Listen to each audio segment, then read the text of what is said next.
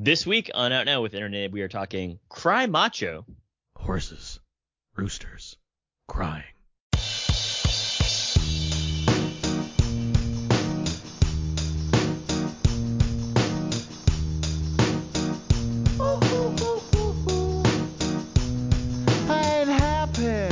We are now recording, and this is Out Now with Aaron and Abe. I am Aaron, and as always, this is Abe. Hello, hi. Out Now is a film podcast where Abe and I discuss new movies weekly. We dig into movies via most spoiler-free review, the occasional commentary track, or some other movie topic. This is episode 469. Oh man, that's a great number to cry to. Well, good, because this week we are talking Cry Macho, the latest film from director and star and producer Clint Eastwood. And joining us to discuss Cry Macho, we have from the Newport Beach, a programmer for the Newport Beach Film Festival and writer of the blog Right to Recite. She looks better in any hat than Clint. It's Anna Bosch. Oh, hello. I love hats. I know Apparently you do. You look better good in every one of them. Yes. That's what Aaron always tells me. You look good in hats. I don't look good in Yeah. hats. You look good in hats. Outback Australian hats. The bucket hats are back in, Berets. so I really need to get one of those. Yeah, plus it's going to be a rainy season, so you're going to need buckets. That's how they work, right? They double as Okay. things. Is that too much? That's why they're called bucket hats. Yes. Yeah. All right. Well, Anna, how are you doing today? Oh, I'm doing well. Just hanging in there. Good. Good to have you back on the show, of course. I'm excited to talk about a Clint Eastwood film with you. I know, exciting. I was like, the last time we watched one of his films was it during a festival season, like at AFI or something? Do you remember? Like, we went to go see at the Groms, and like they had The Good and the Bad, the Ugly on. Oh, yeah. We did. Yeah, we did. Yeah, we saw that. We didn't stay because I think I was getting tired. Well, because it's a long movie. We watched like the first hour, but it was like 10 o'clock when we started, and we already been at the AFI Fest for like two other movies or whatever, and so they were playing it at the Grauman's Chinese Theater, so it was like the And biggest. you guys didn't invite me. Yeah, that was the problem. Thanks a lot. Totally would have been an invite. What was that, like 2017 maybe or something like that? That sounds about right. Yeah. Making me feel even better here. Well, yeah. Now we have a brand new Clint Eastwood Western, his first Western since Unforgiven, honestly. And that's going to bring us to some show notes here. And first up is Unforgiven, because we have a new commentary track for Unforgiven, Clint Eastwood's Best Picture-winning Western film. Myself, Brandon, and Yancey, we all talked about Unforgiven. We had a lot of good thoughts to share on that movie as far as what it represents and fun facts about it and other tangents and more. So be sure to check that one out. That's a lot of fun. It was right in time for this movie, of course. That's on iTunes, where, of course, you can find all of our episodes for Out Now with Aaron and Abe, and you can also give us a rating and review, which will be great. You can also even write your favorite character from Young Guns there. Western theme. That is a way to do it. But yeah. So instead of 4 stars, you want 4 spurs? Yes. Possibly 5. Oh, there you go. I didn't know. I forget that it goes to 5. But do whatever your heart pleases. So yeah, we have all that going on with the iTunes, of course, and what else is going on, of course, is our summer gamble. This is it. This is the end of the of the summer movie season. We've reached the climax here, and of course that means there's going to be an epilogue. So get you ready. already know who won then, right? I do not know because I have not added up the scores as of yet. I will be doing that after this podcast because we do plan to record the Summer Gamble show at the time of this recording later today, and that'll be posted up later this week where we will see who came out on top in regards. I hope you won. I'm doing my best, but we'll see what happens. I hope Abe comes in second place. That'd be something. That'd be impossible. That's not impossible. This is a wild season. I'm going to be very surprised by what happens, no matter what I think. I didn't choose Paw Patrol. I mean, that could go either way. A lot of money. But yeah, so get ready because we have plenty of fun to come down the pike here with the Summer Gamble to see how that goes. Speaking of other fun bonus episodes, it is going to be October soon, and we are going to record several horror episodes as we generally do. We have 5 weeks in October. That means there's going to be 5 bonus shows, and we have a plan for what those are going to be. I'm not going to lay out exactly what it is, but I will say this month we're going to be putting a lot of focus on doing various horror overviews of various horror franchises. So that's going to be a lot of fun. We got some cool stuff lined up for that. So stay tuned for October for all these bonus shows. And I think, and of course, a contest. I've teased this, but yeah, a horror-themed contest will be coming along around that time as well. I can't wait. Yeah. All right, so that's show notes. Let's move on now. Let's get to some Out Now Quickies. DM. Each week Out Now, we talk about the Out Now Quickies. DM. What you don't know is I just played a video clip. Uh-huh. That's why it sounded the same. You Yeah. want to play it again? DM. Got a little lower on that second one. You turned the volume down on that device? I modulated it down, just like in Home Alone 2. Really quick to do that. No problem. It's impressive you're able to do that so quickly. Yeah, no, we're pretty good here with the fingers. Oh, yeah? Okay. Abe, have you seen any other movies this week? I did. I watched Werewolves Within. This is that movie directed by... You said that very fast. What did you say? Werewolves Within. There we go. Got it. Okay. Yeah. And it's like I would say like a horror comedy movie, kind of in the same vein as Wolf Cop, which we reviewed and chatted with Lowell Dean about a few years ago. Mm-hmm. It's an interesting romp because I like Sam Richardson a lot. I like the way that he does improv, and I like when he plays the straight guy, kind of like how it is in Veep. And it's like this kind of murder mystery with werewolves in this town up in Alaska, and it's pretty it's a good romp if you've got not a whole lot going on and you're kind of just curious as to, like, oh, I've seen a lot of studio movies lately. Here's a movie where you can just kind of sit back, relax, have a good laugh, and kind of just watch it. It might actually be a good double feature with what was the movie with Jim Cummings? The Wolf of Snow Hollow. The Wolf of Snow Hollow. There you go. It would very much be a good double feature. Yeah, make it a double feature. Double creature feature. I saw that movie a few months ago. I liked it very much. So I'm glad you enjoyed it. Anything else? There you go. Reservation Dogs, finished it. Fantastic. It's over? Very strong ending. Well, I guess maybe like the first... That's what I mean. I'm not saying it's over. I mean, like the first season's over? It might be. It might. But what does that mean? You said you finished it. Okay. Yeah, I guess I caught up on it. Because I can't really tell if people are telling me that it's done or if I'm just caught up on the most recent episode. But it's very strong. And I would highly recommend Reservation Dogs again. I'm saying 8 episodes for the first season. Then that sounds about right. With the last one being tomorrow. Then that sounds about right. So you'll be done soon. Yeah. Anna, have you been able to see any other movies recently? I actually have. I kind of briefly spoke with you the other day about it, but I rewatched Freedom Writers. Mm-hmm. It's on Netflix right now, and of course it stars Hilary Swank, and it's based on the 1999 book The Freedom Writers Diary by the teacher Erin Gruwell and her students who compiled their own books of like little diary entries, and it's a strong film. It's still one of my favorite films, having to deal with education and at-risk students. So it was a good rewatch. And then I was just like, Patrick Dempsey's horrible. I was like watching, like, he leaves her and he like doesn't want to support her, I mean, that's how I viewed it, but I was just like, wow, she's doing all she can, to try to get these kids to graduate.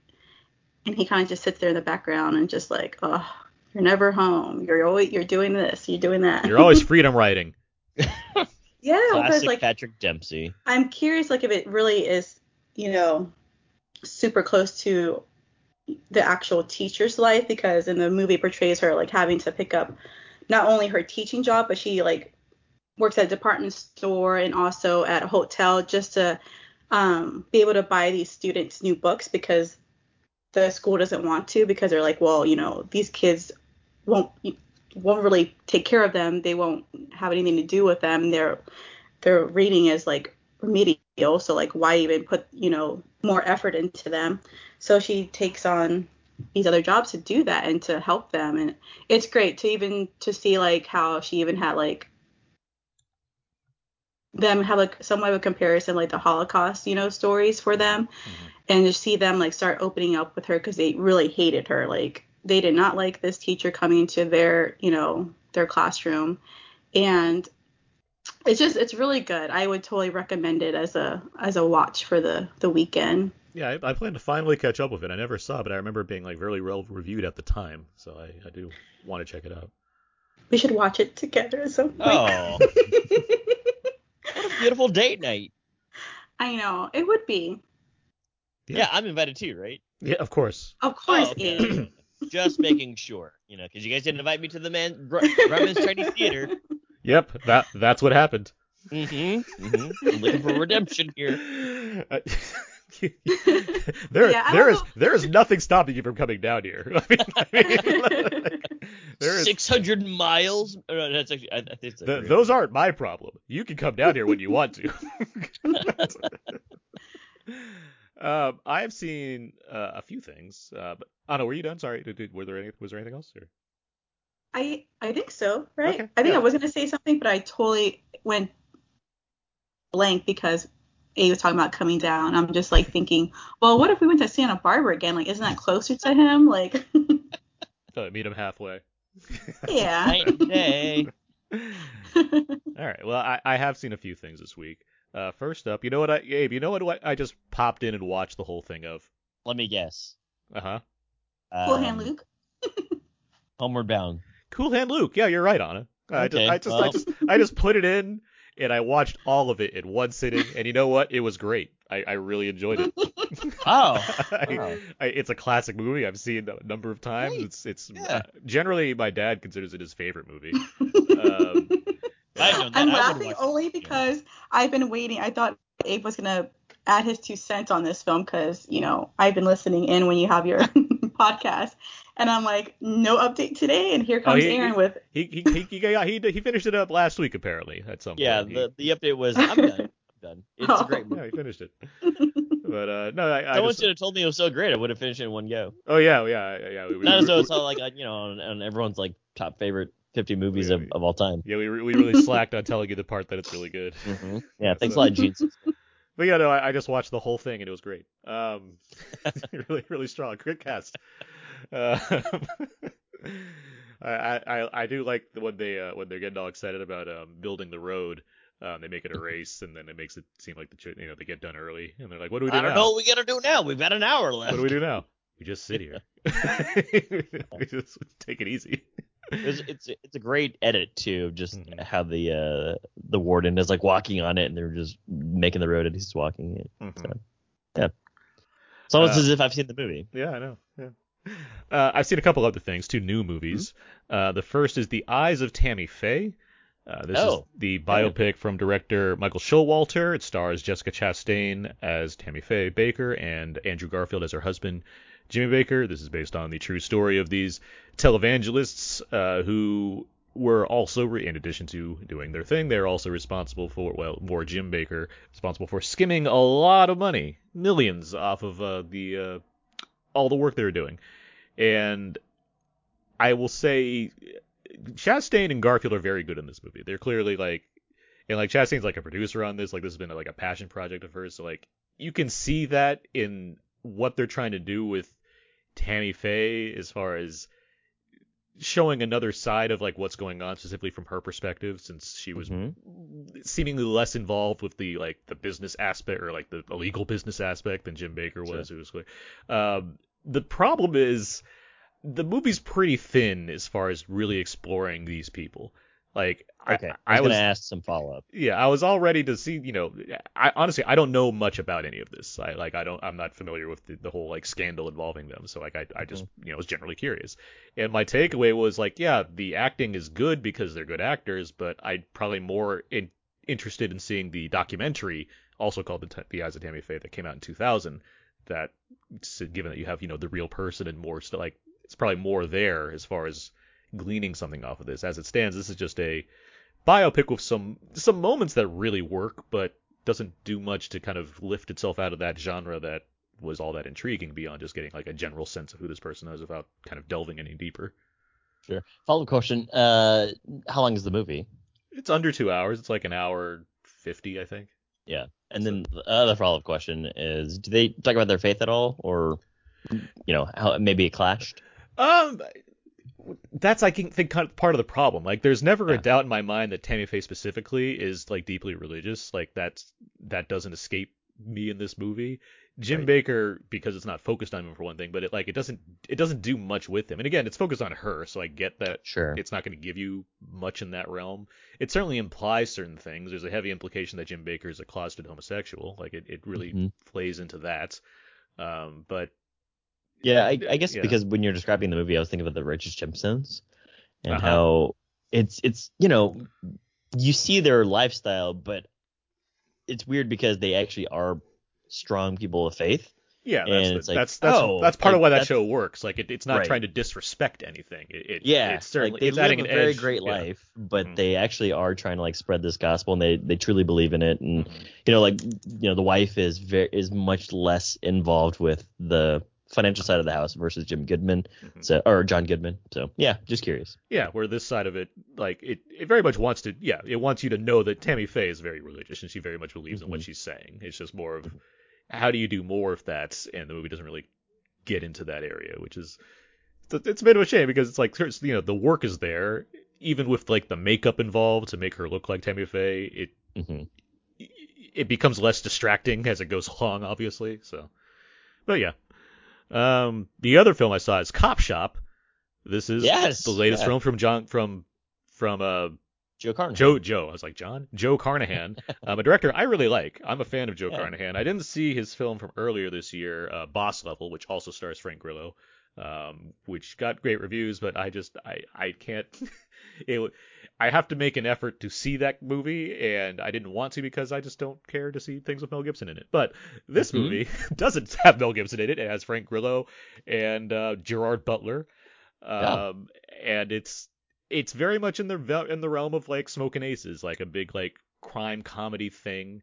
It plays a lot like a modern Rio Bravo or Assault on Precinct 13, where you have these two guys. One's like a con artist, the other's an assassin. They're both in the same jail, separated from each other, and other people start to come in to try to go after them, specifically Frank Grillo's character.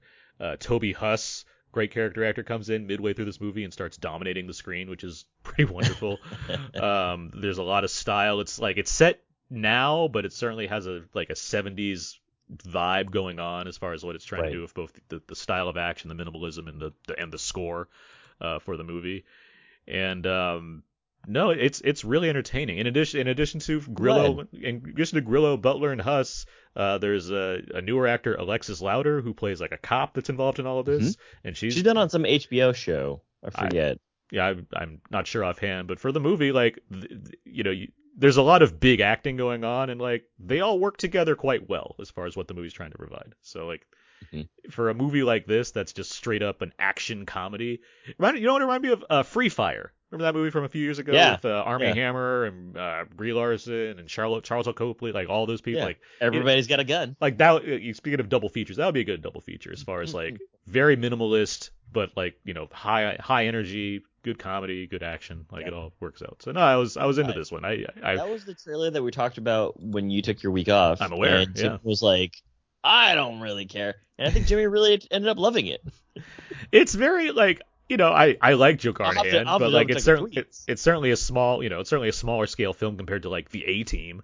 But like no, it works. It does its job. I was quite happy with it. So I just wanted to point out that if Jimmy, you loved it, I just wanted to bring you back to what you said about the trailer.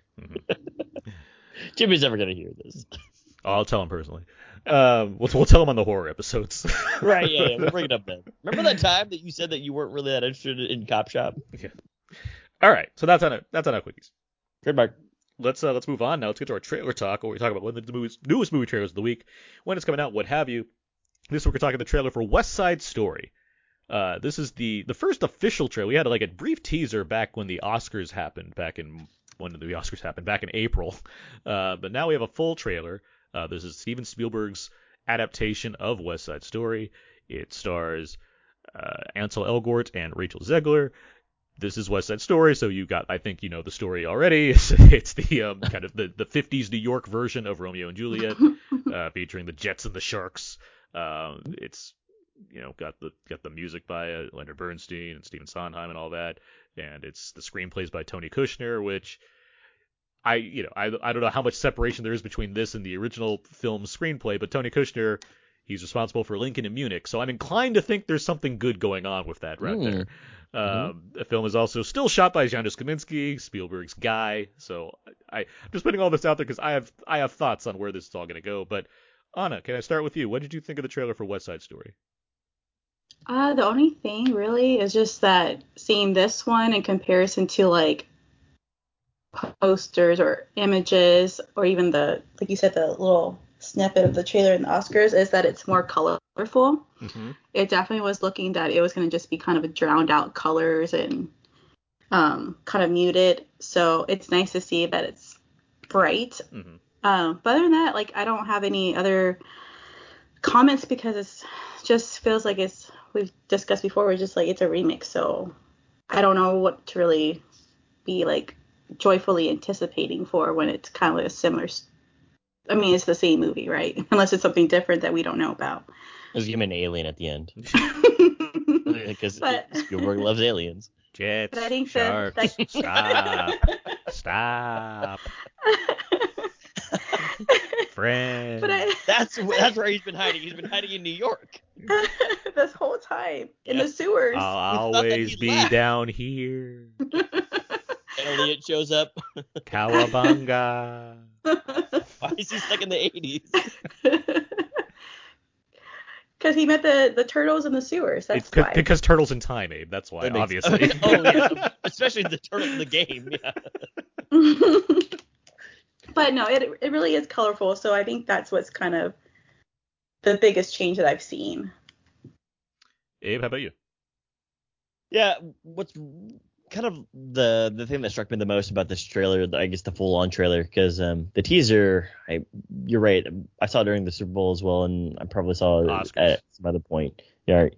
And I think one of the things is, oh, wow, they have a really good, like, flat 1960s look to it. Like, it's still colorful, but it's got, like, the same 1961 West Side Story look, and I was like, oh, that's cool that they were able to achieve this. I'm sure that it's movie magic editing as well as just practical, like, let's paint it this way and let's make it look this way. But beyond that, like what Anna mentioned, same story, so I'm not really expecting much from that, but I am looking forward to just the full-on production of it because, when Spielberg does something, he kind of just does something with, like, a lot of effort.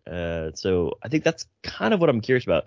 You were mentioning Kaminski, and there were certainly some shots in here, like when Ansel Elgort and she are, like, in a church or something. And I was like, this is so, like, Kaminski, yeah. But I would be curious about that. I mean, some of it looks like it works. Some looks like I might just be slightly annoyed by it. But overall, this movie looks almost like a really good carbon copy of the 61 one. And I would be curious to see how it pans out. I honestly can't wait. West Side Story is my favorite musical. Like, certainly as far as like the kind of older fashioned epic musicals go, like this is my favorite one. But even like in general, in the whole scheme of things, I pretty much top this out as my favorite one. So seeing a new version of it, like, yeah, if it was anyone but Spielberg, I'd be a little more hesitant about like seeing another version of West Side Story. But frankly, I really like Steven Spielberg, and so if he's gonna make the musical he's always wanted to make, he always wanted to make a musical. It's either this or Guys and Dolls. And I'm like, okay, yeah, West Side Story, sure, let's see what that is. I am very curious what his musical numbers will look like. I agree with you that, and I've already hinted at this, but Kaminski is not my favorite ongoing collaboration with him. Mm-hmm. That said, I mean, even from that Oscar trailer, that shot that's overhead of the two gangs as their shadows collide, that's still one of my favorite shots of the year. And I haven't seen the movie yet. So it's like, if there's going to be stuff like that throughout this thing, which it's a musical, they're supposed to be kind of big. I don't expect not to see things like that. The look of it is not, it's certainly the most intriguing part to me as far as how much I'm going to respond to it. But from what I'm seeing so far, and especially, yes, more in motion, as Anna, you mentioned, as far as the colors and the production, like, all of that seems good to me right now, and I'm hoping that the film follows through on this. So yeah, like is it gonna Well, be, you know, do you like do you like those shadows because it kind of represents Jaws? I didn't think of it that way, but I mean, it's not helping it out. It's kind of like teeth, like that, Yeah. the poster. I mean, I just thought of it when you were talking. it is the sharks, so. Mm-hmm. But no, versus the chums. Yeah, I get it. Yeah. And I mean, there's like the bonus aspect of things like, the which side's the sharks? The sharks is that's the Puerto Rican side, right? Yes. Yeah. The Puerto Rican cast is actually made up of Puerto Ricans this time, so that's a step right there in a new direction. So I mean, yeah, no, there's a lot here for me to like look forward to, so I'm continually expecting a lot of good stuff here. So yeah, West Side Story arrives in theaters December 10th. So coming in the next few months. December 10th. Wow. December 10th. Yeah, it's soon. It's coming. I mean, it got delayed a year for reasons, but it's coming here now. Okay. Well, I just want to say that my hands fit in both Anita's and Maria's handprints at the Grom's Chinese Theater. Boom. Just saying. Good to know. They should have cast you. I get this. Do they have feet footprints? Feet prints? Sometimes they do. They do. Yeah. Yeah, it's like their heels. Yeah. Oh, just the heels. Okay. It's less striking. I mean, yeah. It's can't like, really put your it's like, oh yeah, there. Yeah, their hands. Also, they put some like smudges on the bottom. Great. I don't like. All right. So with all that out of the way, let's move on now. Let's get to our main review for Cry Macho. You owe me, Mike. You gave me your word. And that used to mean something. My son, Rafael, he's in trouble. I want to get him out of Mexico. You want me to go down there and kidnap him? Please, just get him back up here. Just you? Just me. Hey, Rafa, you can come out now. I'm a friend of the family. Touch me and I'll kick your ass, old man. Jesus Christ. Get in the back. We go and I tell you, okay? Look, the only place you're gonna go is the hospital. You get too angry. It's not good for you. You used to be strong. Macho. I used to be a lot of things. But I'm not now. Now, I'll tell you something. This macho thing is overrated. Just people trying to be macho, show that they've got grit. That's about all they end up with. It's like anything else in life. You think you got all the answers. I'm Mike. Marta. Then you realize as you get older, you don't have any of them. We all have to make choices in life, kid. You have to make yours. All right. So that should have been some of the trailer for Cry Macho. This is a new neo-Western drama directed by Clint Eastwood, who also stars in the film. It's adapted from a novel by Nick Schenk, based off his 1975 novel. I believe he's also responsible for the screenplay, and they said no at the time, all those years ago. And so he's like, all right, so I'll make it into a book. And he did, and they made it into a screenplay again. And Eastwood has been interested in this thing ever since. The plot follows a former rodeo star, played by Eastwood, who was hired to reunite a young man in Mexico with his father, played by Dwight Yoakam, in the U.S. Among things I'm also aware of, Clint Eastwood has tried to adapt this multiple times. At one point, back in the, I want to say, late 90s, maybe 2000s, when Roy Scheider was still alive, he wanted him to star in the film, and that fell through. And then in 2011, he was trying to get Arnold Schwarzenegger to star in this film as Clint Eastwood's character. Because as Clint Eastwood's character? As Clint Eastwood's character, yes. As the boy. When you mentioned that he was trying to get it done, I was like, oh, Clint Eastwood's going to be playing Clint Eastwood's charter, and the other actors you're naming would be playing the Dwight Yoakam character. Yeah, no, I want you to go to Mexico. Please go to Mexico to pick up my son. No, yeah, the idea was Roy Scheider was at one point there, and then Arnold Schwarzenegger, which that feels just like The Last Stand. It's like this Austrian man's like, oh, I found my way here, and now I have to go to Mexico. That's I've interesting. been the sheriff of this small town for 15 years, and It's look at like us now. a Western Terminator, or just get Western. So Yeah. I'm But glad it by the didn't go way, that way, because yeah, it's by the way, interesting. Aaron and I haven't had this segment on the show yet, but we have a connection to Arnold Schwarzenegger, and we're gonna do it for the show one day. Yeah. Well, with all of that said, Clint Eastwood did end up starring in the film, and he's of course Mhm. made it now, which is open this weekend on HBO Max and in the theaters. So, with all of that said, Abe, let's start with you. What did you think of Cry Macho? Cry Macho is an interesting movie because there are a lot of elements in it that remind me of, um, I guess, westerns, and I guess the category genre that you're calling is neo-western. And it also has a lot of laughs in it. It's semi-dramatic, but ultimately, like, does it all really work? Kind of, not really. The thing that I really took away from this is, minus all like the politics, minus all like the things I'm going to say about this movie in a second here. It's like Clint Eastwood just really loves making movies. Yes. And I'm really glad to see him at like 91 years old, or whenever he shot this, at 88, 89, making a movie. And can you tell that it's like single takes or at most two takes? Yes, you can. And is the script the most amazing script? Not really. But it's pretty cool to see this 91-year-old man walking around with known or unknown actors and make this movie. So the movie itself it's an interesting movie because it has elements of drama, comedy, family, whatever else. But none of it's really explored. None of it really gets to you to the cut to the core of what I think that Clint Eastwood's trying to give you, especially by the end of this movie. In the gift that the young boy Raphael gives to Clint Eastwood. But like as I was watching it, I couldn't help but laugh at certain scenes and think to myself, like, WTF, but in a very lighthearted, fun way. Like it isn't a movie that is gonna. I don't think it's gonna last in my memory banks of that was a really good movie from 2021.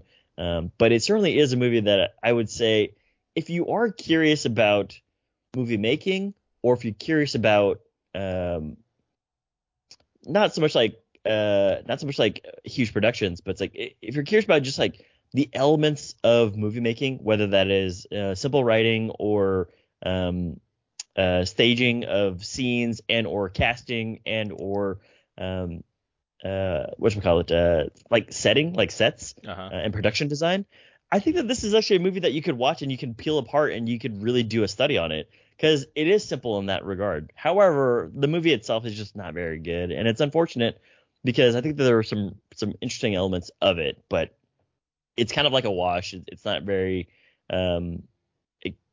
I think there's a lot of themes in here that aren't explored, whether that is father-son relationships, U.S.-Mexico relationships, or even Clint Eastwood's past historical. To some degree, sometimes this feels like an atonement of some sorts of like, hey, like I might have made some blunders in the past, and I'm not really that guy. It's like, well, I don't know. It doesn't really work out. So it's not a very good movie, but it's also a good movie for you to understand and digest if you were curious about movie making.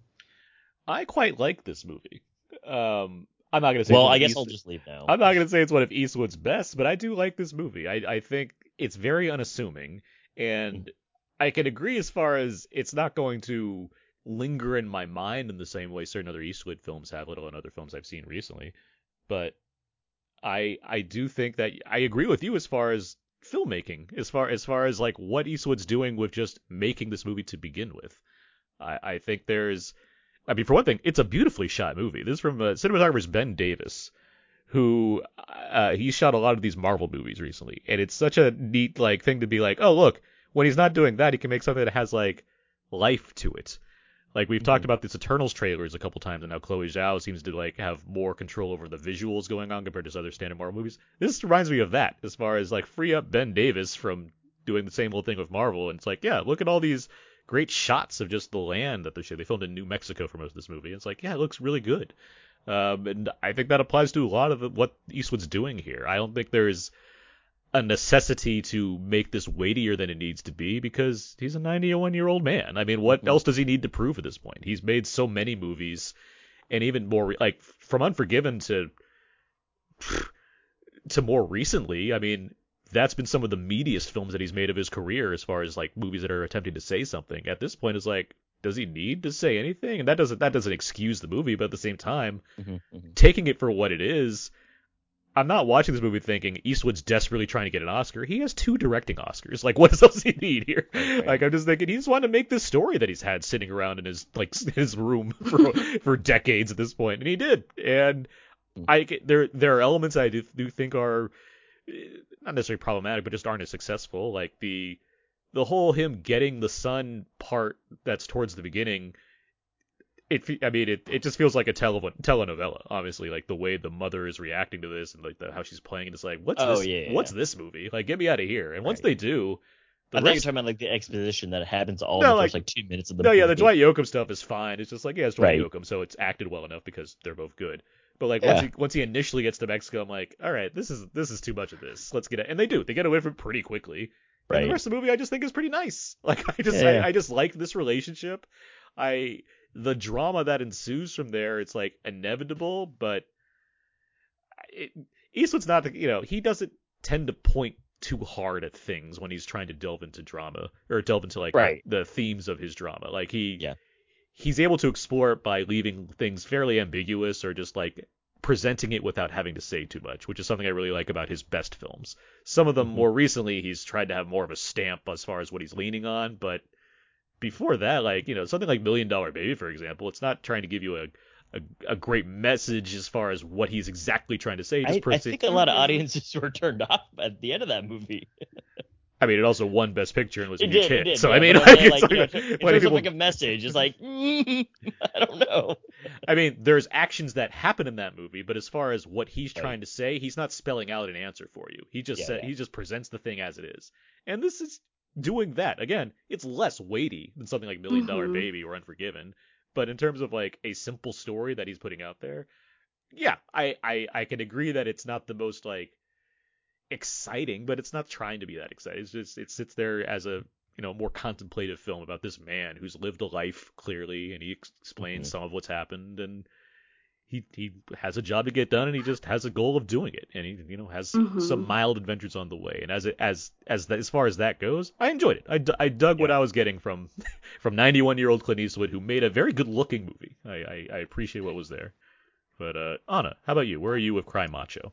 Yeah, I agree with some of your sentiments of it being the simplicity of it, but I really do like this movie. I feel like it's, when Aaron and I just finished watching it before recording this, that it's basically going to be my number 1 movie of this year. Spoilers. And so the reason being is just, again, like you have echoed about simplicity. And if you think about, the Western formula and like the cliches, it's actually all present in this film. And even though he's not like, Eastwood's character, Mike, is not a old, gunslinger, he's still that mysterious cowboy, and he's still that lone wolf as well. So he has a mission that he's been given by, Dwight, who plays Polk, who in a way can be like seen as the cowboy with the black hat or the trench coat, as you kind of see at the end of the movie. And so he gives him this task, and he goes about it like a cowboy would, and then it's just him going on this road. And yeah, you talk about the mother, about like that kind of like scenes, like that's the scene of like lawlessness and like the evil frontier he has to get through. And you may not have like some like hang 'em high type moments with like music or anything, but he does throw a punch and gets in some brawls there. And you have the simplicity again of like he meets the woman with the kiddos, and it's just like kind of like in any of those movies of the old westerns with the saloon, and someone comes in to help them out.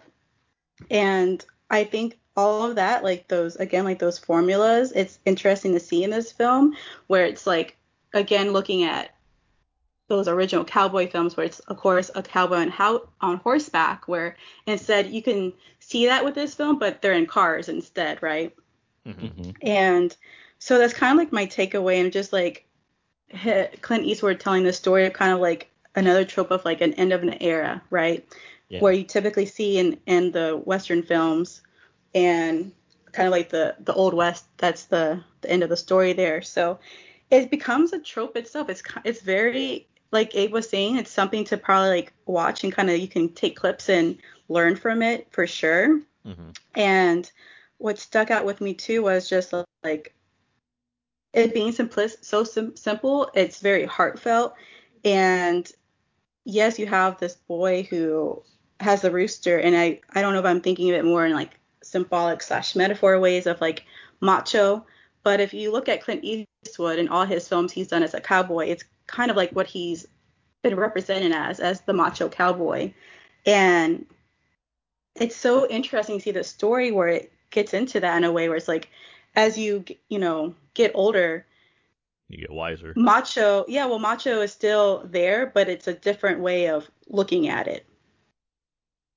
So like he's been known being like the macho cowboy, but he's still that, but in a slightly different tone.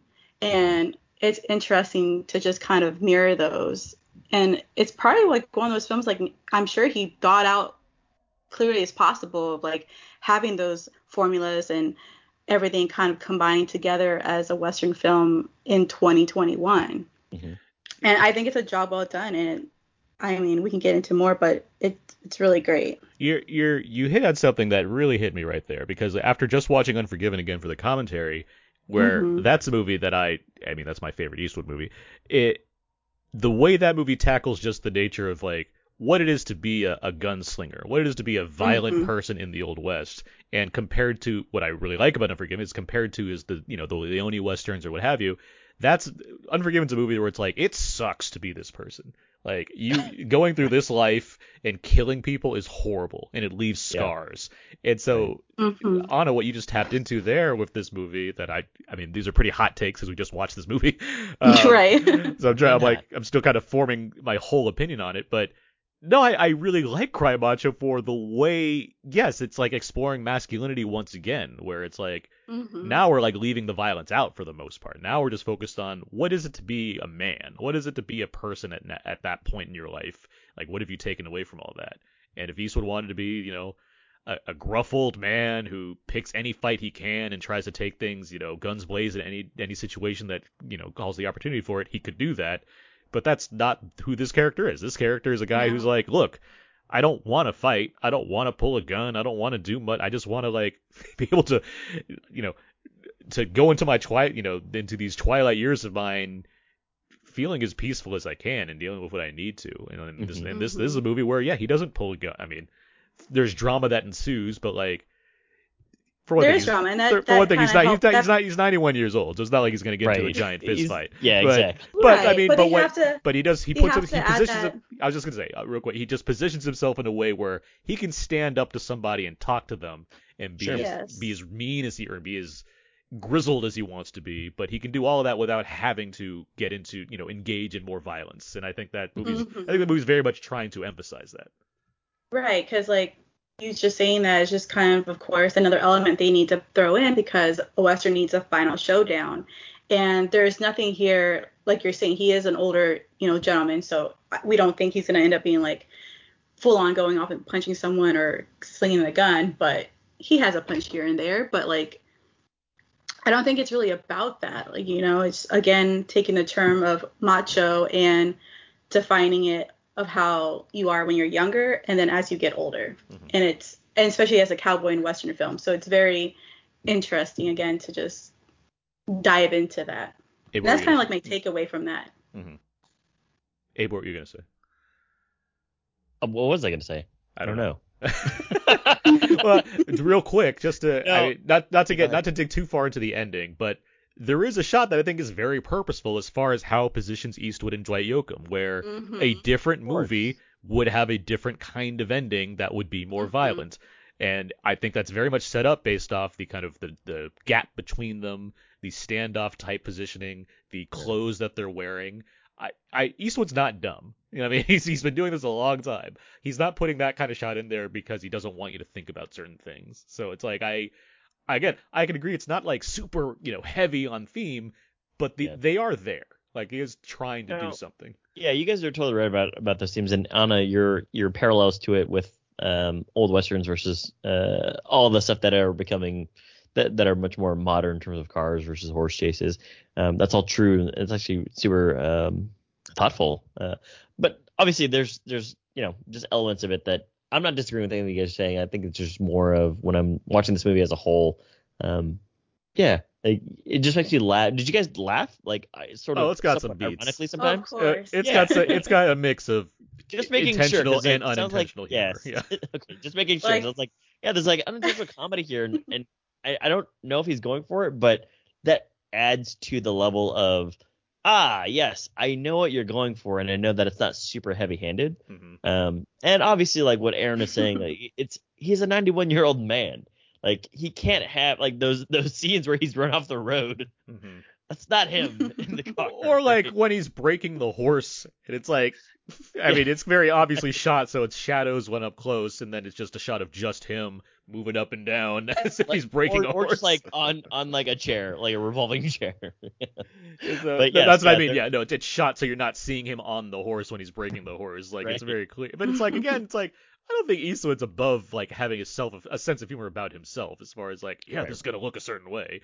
I mean, like, yeah, I think like the thing that I would agree with the most is Anna's parallels to the Old West. Like this is one of those guys that comes into town, like a strange town, and just they're like, who is this guy? And he was at one point maybe like this, or Aaron, to your point earlier, he's a man on a mission, and he's focused on that. But then the layers start unraveling, and you get to the core of this person who is just this guy who is just overall a nice guy. But yeah, like I don't know. I certainly have more things that didn't work for me either, but I can't disagree. Like it's not as though I'm like trying to find poke holes in both of your takes on this. No, I hear you. It's really just that you guys are totally right, and I see all that too. You know what I mean? So that's why it's like, I think that's just where our focus is, as far as like what is it that's giving us a kind of a more positive feel than not on there, at least for me. But hey, what are some specific things? What didn't work? Mm-hmm. Yeah, it's not that it didn't work. It's just that I felt as though like the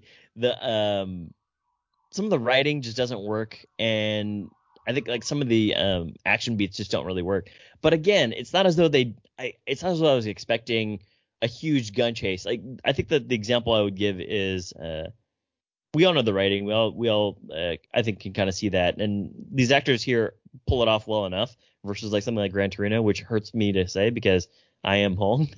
But I can agree because I was thinking that a little bit too, because you have I know he's been in a lot of Mexican TV shows, but the young actor who plays Rafael, Eduardo Minet, like he's not the strongest performer, but especially when you're standing next to Hollywood legend Clint Eastwood. I get that. Right.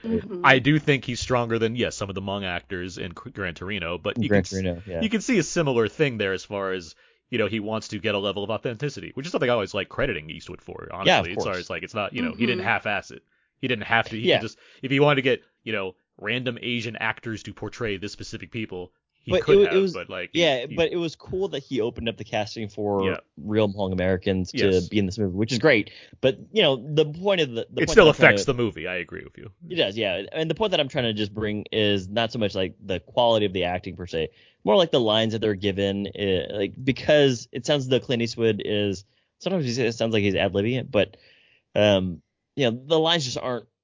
They're not super deep. But that's really not the point of the movie. And the action scenes are hilarious because it's just like, to Aaron's point, there's a mother here, a mother character, and she's like, follow those guys. And he shows up like every now and again. And he sucks. He sucks at his job. And he sucks. Yeah, he's terrible. It's like a Starburst commercial where it's like the bad guy just like gets foiled and like, throws sand in the air. Like it's like, this is hilarious, but I'm sure that there was like a different take that maybe Clint wanted to go for. With all that being said, it's almost like a grindhouse type of villain, like that is not the main villain. He's just like, oh, you took my gun, man. I mean, those are the elements that I mean, they bring it down for me as far as, yes, it's not the top tier of Clint Eastwood films, but it's certainly like they're very much a choice, right? Like, because again, Yes, Eastwood knows what he's putting on screen, and I'm not saying that makes it the best, but I can agree. Yeah, like that's the same thing I was saying with the mother stuff, where it just feels like this is like, corny telenovela things that are like happening within this other story about this right. man and a boy bonding, where you have like this kind of big acting moments that are coming merely to make a case for the film's narrative, to give it some kind of push and give it some kind of stakes. But that's not, that's clearly not the heart of the film. So it's just Totally, like yeah. when that stuff comes in there, yes, it breaks the tone, I think is the best way I can put it. And it feels kind of ironically funny when I'm Oh, watching it it. is. But Yeah. yeah, with all that being said, the larger theme of being a human and kind of relating to others, and then also having this boy kind of start to make you question your own morality at some points. Like that stuff is, I wish that was like a little bit deeper, because there is like a very really nice scene at the end of the movie, again with like a gift exchange, and I was like, I wish that there was more to this, but they're really, I guess visually you're supposed to make that connection, but on an emotional level I just didn't, because it's just not really there. Aaron had mentioned like there's other scenes of them interacting where it really does give me a really good feeling of this is nice, like, and that's like with all the horse breaking scenes and kind of just like them milling about that little town that they're in. Yeah, the But relationship he forms with Marta, I like how I mean, there's a lack of dialogue there. It's a lot of sure, like, obviously there's some because there's translation going on, which is, it involves Raphael and whatnot, but like there's a lot of like glances and nods to kind of get you to what that relationship's supposed to be. And yeah. I like that. I like how subtle that stuff is. I like that it's not riding on it being this, big epic thing. It's just more of like, yeah, and then this happened, and then this But happened. it's so subtle to the point where at the end of this movie, Clint Eastwood speaks and understands Spanish. You know what I mean? Like there's a scene where it's like, yes, He's a smart guy. no, I know, but that's kind of like that's how long that they've been there, and it's hilarious how long they've been there. And Dwight Yoakam's like, I thought that this was gonna be 5 Oh, days. you're right. I said to Otto while we were watching it, it's like, when's he gonna get back to Texas? Like this is Yeah, taking I know. so long. I was like, wait, how long does his visa stay last for? But obviously, like there is also this. Not that I have this point of view and I have this take, but there is the take of like, well, this is white guy savior again, and helping out people of color and helping them get to where they need to get to in the land of prosperity. Yes, I guess there's that take too, but I never saw it that way. I It's kind not of just no. see it as No, Like I there's don't think it's that. Again, like just taking from the title, like for me, just watching the film not too long ago, like that's what stood out the most. Again, like because again, like we always know the lone wolf character to be like this gruff masculine character that has no emotion, doesn't really want to work by themselves, and that's not the aspect of Mike. He still is that lone wolf, but then he like you guys talking about the guy that's supposed to be doing a job, but he's doing a horrible job. But it just shows like he's supposed to be tough and gruff, but like macho, like strong, but he really isn't. So it just shows like these different layers of right. masculinity and everything, and like how it is portrayed. And so like when he does give him that gift, I feel it's like more of the child or the kid telling Mike of like, you are still strong. Like he's old, he's still strong in other ways, like maybe strong-minded. He clearly Yeah. can teach him some things here and there. It's like teaching a dog new tricks. So he can teach. I think was it Raffo? Is mm-hmm. it Raphael? Raffo. Is Raphael his nickname or his like short name is Is Raffo? Yeah. yes, Raphael. So just bring him under his wing, and this kid just like realizing, oh, because he keeps talking like tough, like he's strong, but like Right. he realizes that Mike is also strong. So And like his I mean, Eastwood's status as yes, a gringo in Mexico. I mean, that's just circumstance. Like it's not like he's curing the town of anything. He's just a guy that happens to be nice. Like it's not Yeah, a no, yeah. and again, it's I know not I'm my not saying take. I'm not saying you're assigning these thoughts to Yeah, it, but it's as kind far of as just that more argument goes, it's like right. that's not. There's movies where that is very much the case. This is not one of Yes, them. Like this is I not that understand, movie. right. and also I'm glad that they didn't really emphasize a lot of it. I mean, it kind of just comes to pass with some of the characters kind of giving the side eye, and it's like, hey man, Yeah, I like mean what's up? it's a road But movie it's with some also fish out of water stuff in it. That's all. yeah, Yeah. and it's like some like the animal sequence here and there, but again, I never saw that. I kind of saw those as played for laughs, and even when like I love that we get two sets of the same dialogue in a scene sometimes where somebody speaks Spanish and then Clint Eastwood's like, "What'd she say?" And then Rafa has to translate all of it, and it's pretty great. But that makes me laugh too, because just the way that I guess it was written, and I didn't know this was adapted from a book, but the line where it's like, well, she said that you're not even really the sheriff, you're just like the sheriff's deputy, and you would have never gotten the job unless the sheriff was your uncle or something. It's like, that's, who writes this stuff? This is like really well done. So it's pretty funny when you hear some of it. And again, it's funny on a funny level sometimes. It's funny on an ironic level other times. But yeah, if you want to dig more into it, not you guys here, but if you, the royal you, wanted to dig more into it, you can find so many things to pick apart about this from a theme standpoint of what we talked about here with like the white savior complex. But I kind of just viewed it as, this is a guy who loves making movies, making another movie. I applaud him for it. Is it a movie that's for me? Not really, but and that's completely fair. Like, I get that. Like, it's not essential. I can understand that, but it's like at the same time, I'm just not looking. I mean, I'm not looking for essential all the time for some of these movies, and it's like, of course, not at all. I mean, like, you know how like I talked about the Green Knight. You and I talked about the Green Knight like 3 weeks ago, and I was like, man, this is a movie where I was like, I'm so mad that I couldn't make this movie. I didn't have the.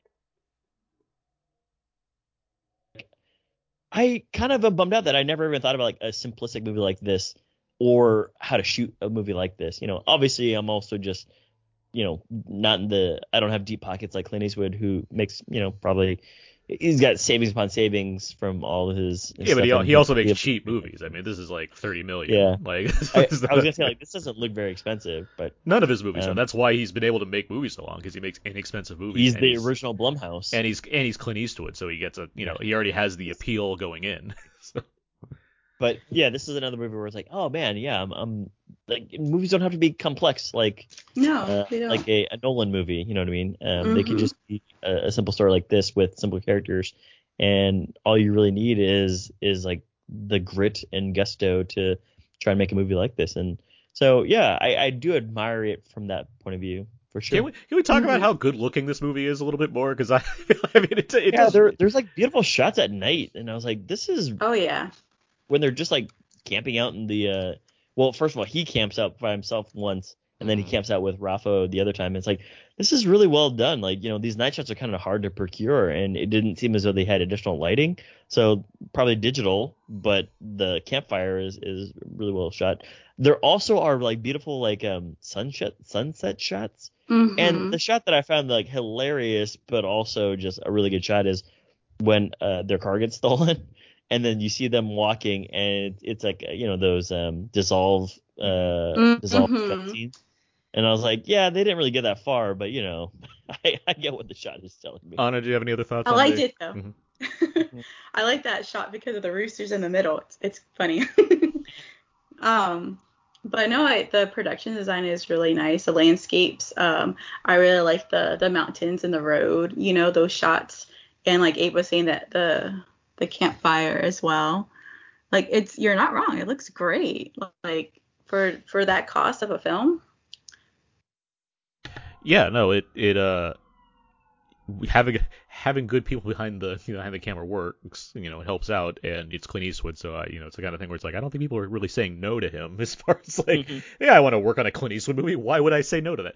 But I mean, you're not wrong about the thing about the rooster, which is a very well trained rooster, by the way. It comes in handy quite a bit. I thought that too. Macho does the job. The rooster's name is Macho, by the way, and yes, it's good animal acting as far as what they needed to get the thing to do. It really is. But something I really that gentle Ben. Exactly, not like him at all. But something I really like about Macho, about like what I'm trying to say is roosters look good on camera. In terms of like the way that he had his feathers, exactly, the sheen of it. Yeah. Yes, they look, but they have great silhouettes. Like, you could really, you know what a rooster looks like based on its silhouette. Not all animals are like that. Some are, because obviously, like a giraffe or whatever. But like a rooster, just the way he's shooting it, and there's a lot of hero shots that I noticed this a lot. There's a lot of cameras from a down angle looking up at Macho that really, I think it's going for something there. If I spent more time thinking about this, I'd probably have more to say on that aspect. But I did not notice that there's a lot of very deliberate angles that they're putting with Macho when you see Right. it on camera and how it interacts with Mike and Rafa, which I enjoyed. There's one shot where it's where is it? It's when the bad like the annoying bad guy, he first comes after them, and then like and Macho keeps kind of like pecking at his leg, and then the other guys come and kind of solve the situation. But when they're like, let's get in the car and go, you see it's this shot from below where he calls Macho, and Macho just jumps up onto Rafa's arm, and it's this like hero moment. It's like it's as if they're like mounting their horses and riding off into the sunset all of a sudden. It's like exactly. There's some cool stuff there that I was like, there's a little more to this than just this story. Yeah. So it's like that's the kind of stuff I can admire. It's the kind of stuff that puts me over the top as far as yes, as I've been saying, there's not a whole lot here, but at the same time, it's like there's a lot of good stuff that I appreciate. Yes, yeah. And maybe that's allowed. Oh, go ahead. No, I was just saying that scene specifically. Like, that's a really good take on the theme of the situation, as well as like what the purpose of Macho is and who Macho is and who Macho is. But the other part about that scene is what's hilarious is guys, he's trying to steal my son. It's like, no, I'm not his son. Check out all these bruises on my back. Like, oh, this guy's the bad guy. That's where it's like the ironically funny, like, what is this? Mob rule, let's go, guys. Get your pitchforks. Yeah, like, oh, this guy must be the... And I love the sound effects that they had there. Where it was like... Maybe they're not beating him up, but they're just like, well, guys, look as though you're, like, roughing him up a little bit, and I'll put in the sound effects later. But yes, that's that like why so I'm like on the split side of like that's a great, you brought up a great scene from Macho, and then but the scene itself when you're watching it play out, you're like, this is kind of funny. That rooster has some good acting skills, because there's that scene where like he takes a nap. That's a great scene. And the rooster's right there, and he makes his little sound to wake up, and they like have the eye line. It's pretty good. But maybe also how Aaron brought up that whole scene with him like picking at the leg and like riding off the horse. That's such a good representation of that. But also it's just like maybe allowing room for like something like this, like an animal, to take on the more furious approach to life than you as an individual, because it's definitely like what's playing out as Eastwood being the more patient, having the patience of life and have learning that. Because I think even in the movie, he has a moment he says like the Macho thing is overrated. Yeah.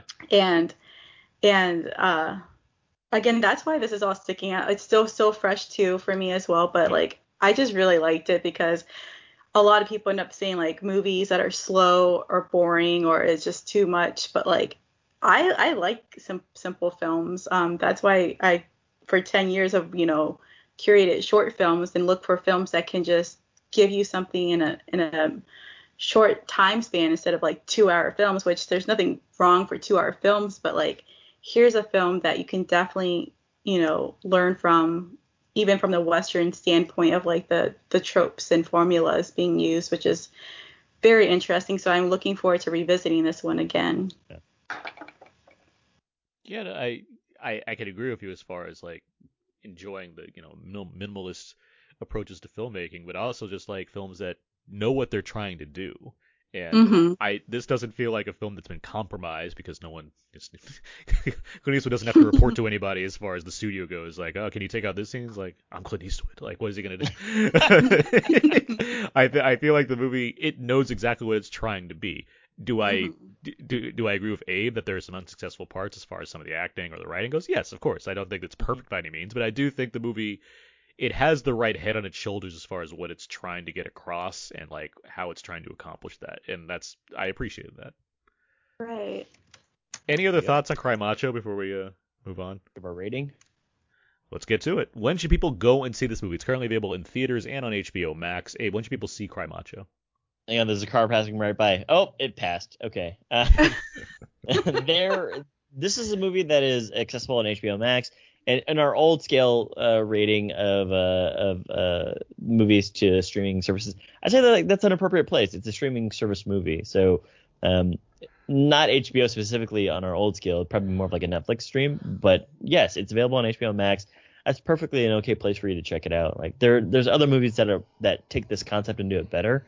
Whether that's like Wolverine, I'm sorry, Logan, or maybe even like The Writer or what have you. But for what it is, it's a perfectly good streaming movie. Anna? I would say either theater or streaming. If you have access to the HBO Max, then you can definitely sit at home and watch it. But I would definitely say put it at the top of the queue or to go see it at a theater. There you go. I think this is a perfect kind of, early afternoon movie to watch and enjoy. Like, I do think that makes a difference. I think, like, if you're going to, like, Saturday night to see a movie and you're like, cry Macho, I do think, yeah, it's not going to be all that, like, riveting to be like, okay, this is pretty moody, like, unless you're in that exact mood. But I think as far as, you know, for a a matinee to watch, this one, it's a nice, relaxing movie. That's very nice. So, like, I would say, yeah, like HBO Max, or if there is, like, an early showing at a theater that you feel comfortable going to, yeah, go for it. But I do think the movie's successful. So. Okay. So we've done it. We've cried Macho, guys. We've talked all about it. Let's move on now. We did it. Let's get to Abe. What time is it here? Aaron, it's time for a quick game. Oh no. Macho. Oh. That was well done. I didn't know that Macho could play the xylophone. It is an impressive game. He wanted to for the end of Gran Torino, but then he just figured I'd just use a regular piano. Macho was in Gran Torino? No, he wanted to do the same Macho theme for Gran Torino, but then he's like, I'll just sing the theme instead myself and use a simple piano. But he held off, and now he was able to bring it back here. Then they deleted that. This week. Yeah. I got a game for you guys this week. It's called Clint, Scott, or Neither. This is the game where I'm going to name the title of a movie. No buzzing in, because you guys are both going to get a chance. I'm going to come to each one of you individually. Wow. And you tell me if it's a Scott Eastwood movie, a Clint Eastwood movie, or neither of them. Okay. So, Anna, this is why it's an easy game. Okay, I hope so. I'll be alternating back and forth, right? So Here we go. Aaron, Where Eagles Dare. That's a Clint Eastwood movie. That is a Clint Eastwood movie, yes. Should have given you a harder one. That was the first one that popped out. Anna, Trouble with the Curve. That's like an Eastwood movie. Sure about that? Yes, Clint Eastwood. Trouble with a Curve. I like Clint Eastwood, so like this is probably an easy game. Yes. I'm trying to create the suspense here, guys. Oh, okay. Are you sure? Do you want to lock that? I want to be my best Regis Philbin here. Are you sure about that? Next one here, Aaron. Cold Sweat. I'm gonna say that's a Scott Eastwood movie. That is not a Scott Eastwood movie. Okay. Anna, Cold Sweat. Cold Sweat. So it's not Scott Eastwood. Not Scott. So it must be Clint Eastwood. Well, he said neither. He said it's Clint, Scott, or neither. That's right. Yeah. That's right. You said that, right? So I'm gonna go with neither. That is correct. That is a Charles Bronson movie. Cold Sweat. Anna, you get that point here. Cold Sweat. But Anna, you also get to go first in this one because Aaron went first in the last one here. Oh no. My palms are sweaty. You're gonna be okay. The Longest Ride. Longest Ride. Oh, that is Scott Eastwood. It is. We saw that movie. That's one. Yeah. We saw that movie because I had to review the Blu-ray. No, but didn't because the Grindhouse got rained out. That was part of it. Yes, we were gonna see Grindhouse at the Cinespia, the Hollywood cemetery, and it got rained out that day, so we came back. This is why I remember this movie. I was trying to throw everybody off here because I was like, oh, that sounds like a good Clint Eastwood movie, Longest Ride, Cowboys. But I had it's a romance. I had the Blu-ray to review, so we watched that instead. Is there like a flashback thing in that one? Is that the thing? Yes, there Yeah. is. Okay. That's one where like he gets paralyzed or something, or It's not that one. Not that, Oh, but it's, okay. it's a It's Nicholas it's a Sparks Sparks movie. movie, yeah. yeah, it's Yeah. Sparks. Because it's him and Tomorrowland girl, Britt Robertson. Yeah, yes. And there's like a It's- there's like a flashback because like he's like a rodeo guy or whatever, and like Something happens to him. yeah. Anyway, The next one here, the China syndrome. Aaron, the China syndrome. That's what you said. yeah, the China Mhm. syndrome. That's neither of them. That is neither. Yes, that's a Michael Douglas movie. Yeah. And Michael Douglas. Jack Lemmon, I think. Probably, you're probably I right. think that's yeah. The next one here, Anna, hmm Thunderbolt and Lightfoot. You said Thunderbolt? Thunderbolt and Lightfoot. Thunderbolt and Light. Clint Eastwood. It's a It kind of made me think. It made me think of that truck movie that Aaron and I watched for a second. I'm like, wait a minute. No. the truck movie. That monster truck movie for a second, because Monster trucks. There you go. I was like, wait a minute. Oh, with With Scott MacGyver. Summers. Yeah. Yeah. Wait, you went with MacGyver. Everyone's Scott Summers. Well, it's not Scott. He's Scott Summers' brother. What is he? Oh, Alex Summers. Alex Summers. Havoc. Yeah. Havoc. Yeah. Yeah. Thunderbolt Life. That's a great one with him and Jeff Bridges. Mm-hmm. Mm-hmm. Partner in crime. The next one here, Aaron. This is for you. Yeah. Shannon's Rainbow. Shannon's Rainbow. Scott or neither.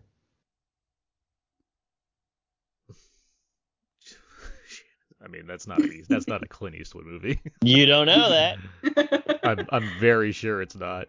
I'm gonna say it's a Could Scott be. Eastwood movie.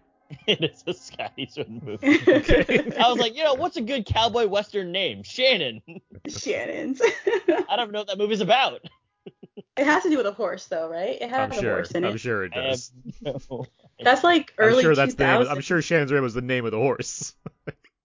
The next one here, Anna, this is for you. Someone behind the door. I'm thinking about Shannon's horse thing now. Someone behind Someone the behind the door? Hmm? That sounds like a scary movie. That has to be neither. Yeah, that's She's a good at Charles this. Bronson You're good at movie. this game. That's another Charles Bronson movie. Charles Bronson movie. With Yeah. Perkins? Why I was is like, your solution Charles Bronson movies? She's Someone- really good at Charles. You got to watch out, Aaron. Just don't go see any Charles Bronson movies. The next one here, Aaron, this is for you. Uh-huh. The Lion of Judah. The Lion of Judah? That lion or lion? Lion. The animal. Lion. Lion of Judah. Clint, Scott, neither. I'm gonna say Scott again. It is Scott. Right, yeah. I was like, I don't know what this is either, but like it sounds ambiguous enough If for you- it to if- be. I hope there's a movie on your list called Plank of Wood, and it doesn't have Scott Eastwood in it Oh my for gosh. irony. How dare you? He's not bad where he just shows up for a quick hot second. You're not wrong. Yeah, I mean like those are like the best Scott Eastwood movies versus what was the one that we saw recently where he's got too much airtime with Scorched Earth. The Fate of the Furious. No, it was like the one where all those cops. Wrath of Man. Yeah, the that one, Statham one. Yeah. He's in a Furious film? Yeah, he was like the pseudo Is it a Paul serious Walker. film? Is that what you said? No, a Furious film. Oh, Fury. Okay. He was the pseudo Fast? Paul. He was a pseudo Paul Walker because they like.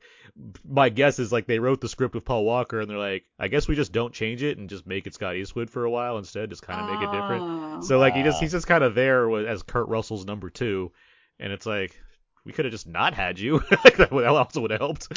Yeah, Well, he could have been his son. I mean, he didn't come back for F9, which was telling. So. Oh, I mean, doesn't he get killed off? I can't remember. Oh no, he's part of like he's just part of secret. Yeah, the secret cop crew. Yeah. Hmm. The next one here, Anna. This is for you. King of California. King of California. I'm gonna say that is I'm gonna say neither. Are you sure? Yes. You are correct. That's a Michael Douglas It's another movie. Michael Douglas movie. What's up with you and I've got, I've got some stuff here. Aaron, this one's for you here. Uh-huh. From noon till 3. From noon till 3? Neither? That is correct. That's neither. That is That's a a Charles Bronson film, right? I was trying to choose. So Anna, you won that game 6-5. Congratulations. I had to choose an odd number of questions. So, but the reason why I chose Michael Douglas and Charles Bronson is because they have long titles that are sometimes ambiguous. Because like the 80s films, Predator. Oh, yeah. What do we got here? Versus like in the 70s, it's like it runs in the family or. That's smart though, because from noon to 3, it's a western too, and Trying to throw you guys off here. I mean, the longest ride is like the one, or the longest ride. But see, we had some back history to that one. You guys got me on that one. Yeah. So that helped. You never saw it coming. I would never guess that you guys had to review a Blu-ray, and then you guys got rained out, so you guys had to go watch it. Talk about the trouble with a curve, Like, exactly. I actually think that they're both in that movie. So, but you still got it right anyway. Anna, you won that game 6-5. Great job. Wow. Scott? Thank you. Yeah. There you go. All right. Wow. Is that the first time you've ever beaten Aaron in the game? I think so, right? Because I don't think that's necessarily true. I feel like $1 million baby. There you go. Minus the last third of the movie. Trying to take a space ride up the cowboy. All right. Thank you for that game, I'm going to go drive my pink Cadillac. There you go. All right. Back to our perfect world here. Let's get to our out and out feedback. Before we get to feedback, can I just say something that was like in my head so in the movie, and I didn't really look over at Aaron, but through the screen, I was just like, is he going to get a poncho? That was disappointing. That's all. Yeah, when he had to get his disguise so people wouldn't be able to know that he was an old white man. He wore a hat. Otto was certain like a poncho would be possible because I was curious, like, what's he going to disguise as? He's like, what if he gets a poncho? That would have been great. That would have been a really funny thing. I would say that is my only disappointment of the film. All right. Now for feedback. This is where we go over the various questions and answers on our Facebook page. Facebook.com/on-the-podcast. We ask a number of questions to the listeners and they give us their answers. And so let's do this. First question is, what is your favorite Clint Eastwood film? Todd has The Good, The Bad, and The Ugly. All three of them, actually. Chris. Stupid. Chris, right. Stop it. We're trying to be professional here. Chris writes Dirty Harry, Kelly's Heroes, and The Good and Bad, The Ugly. And lastly, Irene has Unforgiven. Do you guys have any of your favorite Clint Eastwood films? The Good, The Bad, The Ugly is definitely my favorite. Like it's one of my favorite films in general, but Unforgiven is my favorite directed and acted Eastwood movie. I'm gonna throw in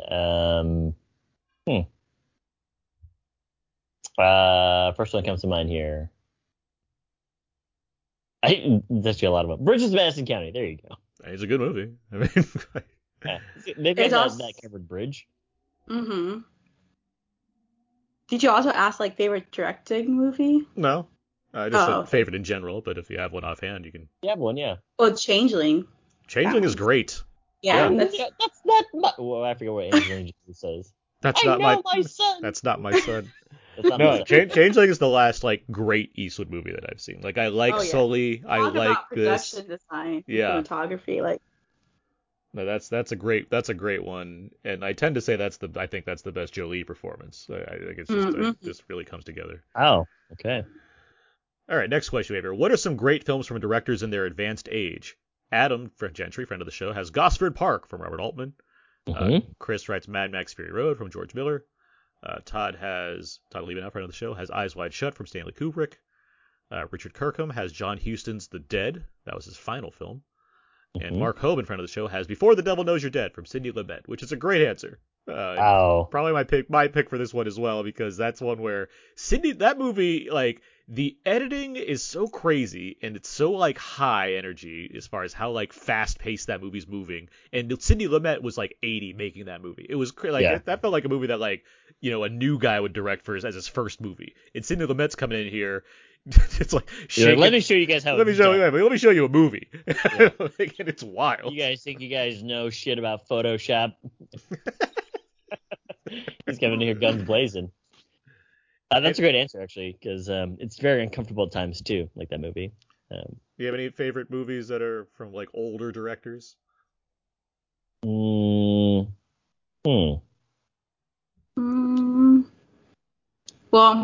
Cry Macho. Right, there you go. Yeah. Gonna be her number one movie of the year. Mm-hmm. I mean, Chris has it right, too, with Mad Max Fury Road. I mean, I'm trying to think of, like, directors, like, their last movies, but sometimes that doesn't work out, because... The last one tends to be not great. Yeah, but it's also like, there's some that are like when they're older they make that are good, but like the very last one, not always the best. Yeah, because like, what did you just watch last week with the card counter? Paul Schrader. Yeah. Schrader. Yeah, I mean he's a fairly old guy too, older gentleman. I mean he and Scorsese, like they're all up there. Speaking of which, Scorsese has plenty of good ones. I mean, for being as old as he is. Yeah, or Ridley Scott, for that matter. He's got 2 movies coming out this year. Ridley, yes, yeah. I mean, what am I thinking of here? Yeah, Ridley Scott. He's like 80 something. And even Spielberg, right, with West Side Story now. Yeah, Spielberg's not young either. He's in his 70s. Damn. This is gonna be a weird time for us. And like, how old was Hitchcock? Like, I mean, was he kind of fairly young? No, he was old when his last one is Family Plot, I think. But no, I mean he was up there in his how old was he? 1899 to 1980. Yeah, so he was old. Wow. He was old. Wow. So there, any Hitchcock film then. There you go. Yeah. There you go. The next question is, what are some notable films that feature stars riding horseback? Luke Thompson, friend of the show, has The Apes and Planet of the Blank. Todd has The Black Stallion, Seabiscuit, Wild Hearts Can't Be Broken. And Chris has John Wick. I think, was that John Wick 3? That'd be 3, yes, when he has the horse. He's got the horses. Peter Rasmussen writes Lucky Luke. And Yoshiko writes Silverado, Lady Hawk, Hidalgo, Tombstone, Lord of the Rings trilogy, Dances with Wolves, and Gladiator. He's got a great list there. So notable movies with stars riding horses. Butch Cassidy. And the Planet or the movie? The Sundance Kid.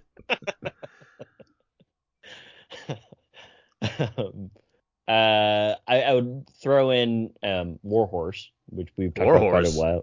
Yeah, War Horse. From the standpoint of like a movie, World War I, and the movie is actually about the horse. It's really well done.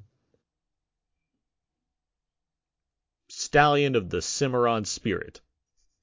Wait, is that a mixing of like two titles? Spirit Cimarron of the Stallion. Yes, yeah, okay, yeah. I was like, wait, Stallion Cimarron of Spirit. You can say those words in any order. The title still makes sense. That's the fun of that. Kind of, yeah. I knew what you're talking about. Yeah. Stallion Spirit of the Cimarron. I would also second Wild Hearts Can't Be Broken. It's a really good film. Hearts Can't Be Broken. All right. Next question we have here. What's your favorite Eastwood pairing, as in his co-star in any of his films? Title even now writes Clyde, of course. Clyde, of course, the orangutan from the franchise Any Which Way But Loose, and the sequel. No, sorry, the first one. No, the first one is every. These titles are so funny to me. Every Which Way But Loose, and the sequel is Any Which Way You Can. Mm-hmm. And I'm desperately hoping Eastwood makes a third film, a legacy sequel, to close out that trilogy. Once again, starring what I would assume would be 93-year-old Clint Eastwood and the orangutan Clyde. So make it happen, Warner Brothers. Chris writes Morgan Freeman and Clyde. People like Clyde.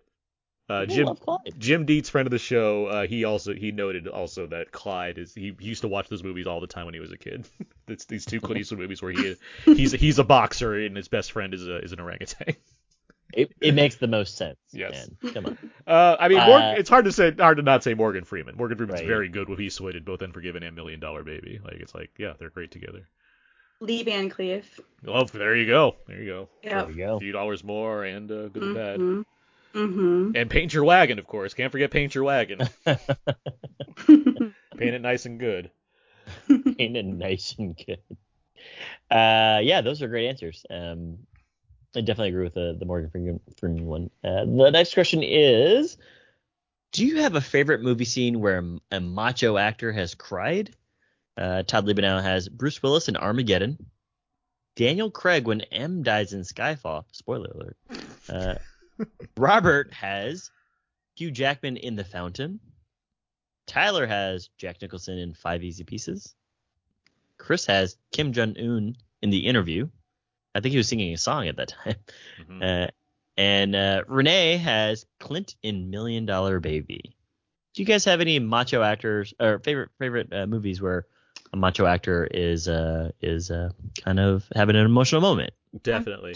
Well, I have two. I have two because okay. I base how good crying scenes are based off how they match up to these two. I swear that you're gonna say one of them that's in my head. One is Russell Crowe in Gladiator. Exactly. When he goes full snot, because his family's dead, and he gets there, and he goes crucified. He goes full snot crying. So it's all right there, and it's very emotional. It's very emotional. It's terrible. You know who won Best Actor that year? That's right, Russell Crowe. There you go. He nailed that scene. The other is so obscure to me, but like it really matches up. It's Gerard Butler in A Law Abiding Citizen, where it's more inward, where Russell Crowe is going full out cry snot. Gerard Butler, his family's been murdered, and he's like the next day or whatever, he's Jamie Foxx is like his lawyer or whatever. He's in his office, and it's like he's already been crying, and now he's like really holding it in, and it's a really effective like cry scene because he's like trying not to, and it's like it's Gerard Butler of all people. So I was like, those are the two. His eyes all red too. Like his eyes are all red. It's like he's holding it back, but like they're two really good like macho actor cry scenes that I tend to look at as far as how others compare. Yeah, that's a great the Russell Crowe one obviously. Yeah, I always go to that. I'm like, dude, did you guys see what commitment this guy has? These are like prop feet, and here he is like crying and snotting all over them. Anna, did you have one? Yeah, Anna. Oh, I was going to say Russell Crowe, but I think does he have a scene like that in Cinderella Man? Yes. Yeah, so I'll go with that, Cinderella Man.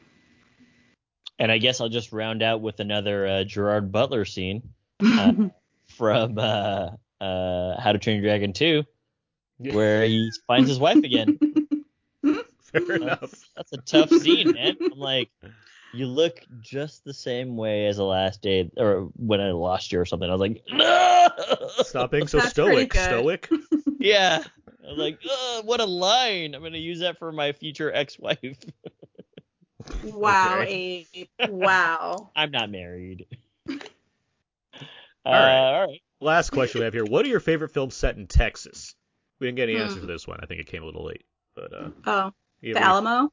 The Alamo? Oh. Certainly, I don't know why I'm blanking on the name. Boyhood? No, No Country for Old Men. Mm-hmm. Also works. Yeah, Boyhood is also a great movie. It's based in Houston. Linklater's, a lot of his filmography is very Texas-based. Boyhood, Hell or High Water came to mind. Hell or High Water, another great movie. Mm-hmm. Beautiful cinematography. Yeah. And a really good, like, all 4 actor performance. Like, yeah. I'm even counting Gil Birmingham. Yeah. And I was like, oh my gosh, like, what did they do to this man? All right.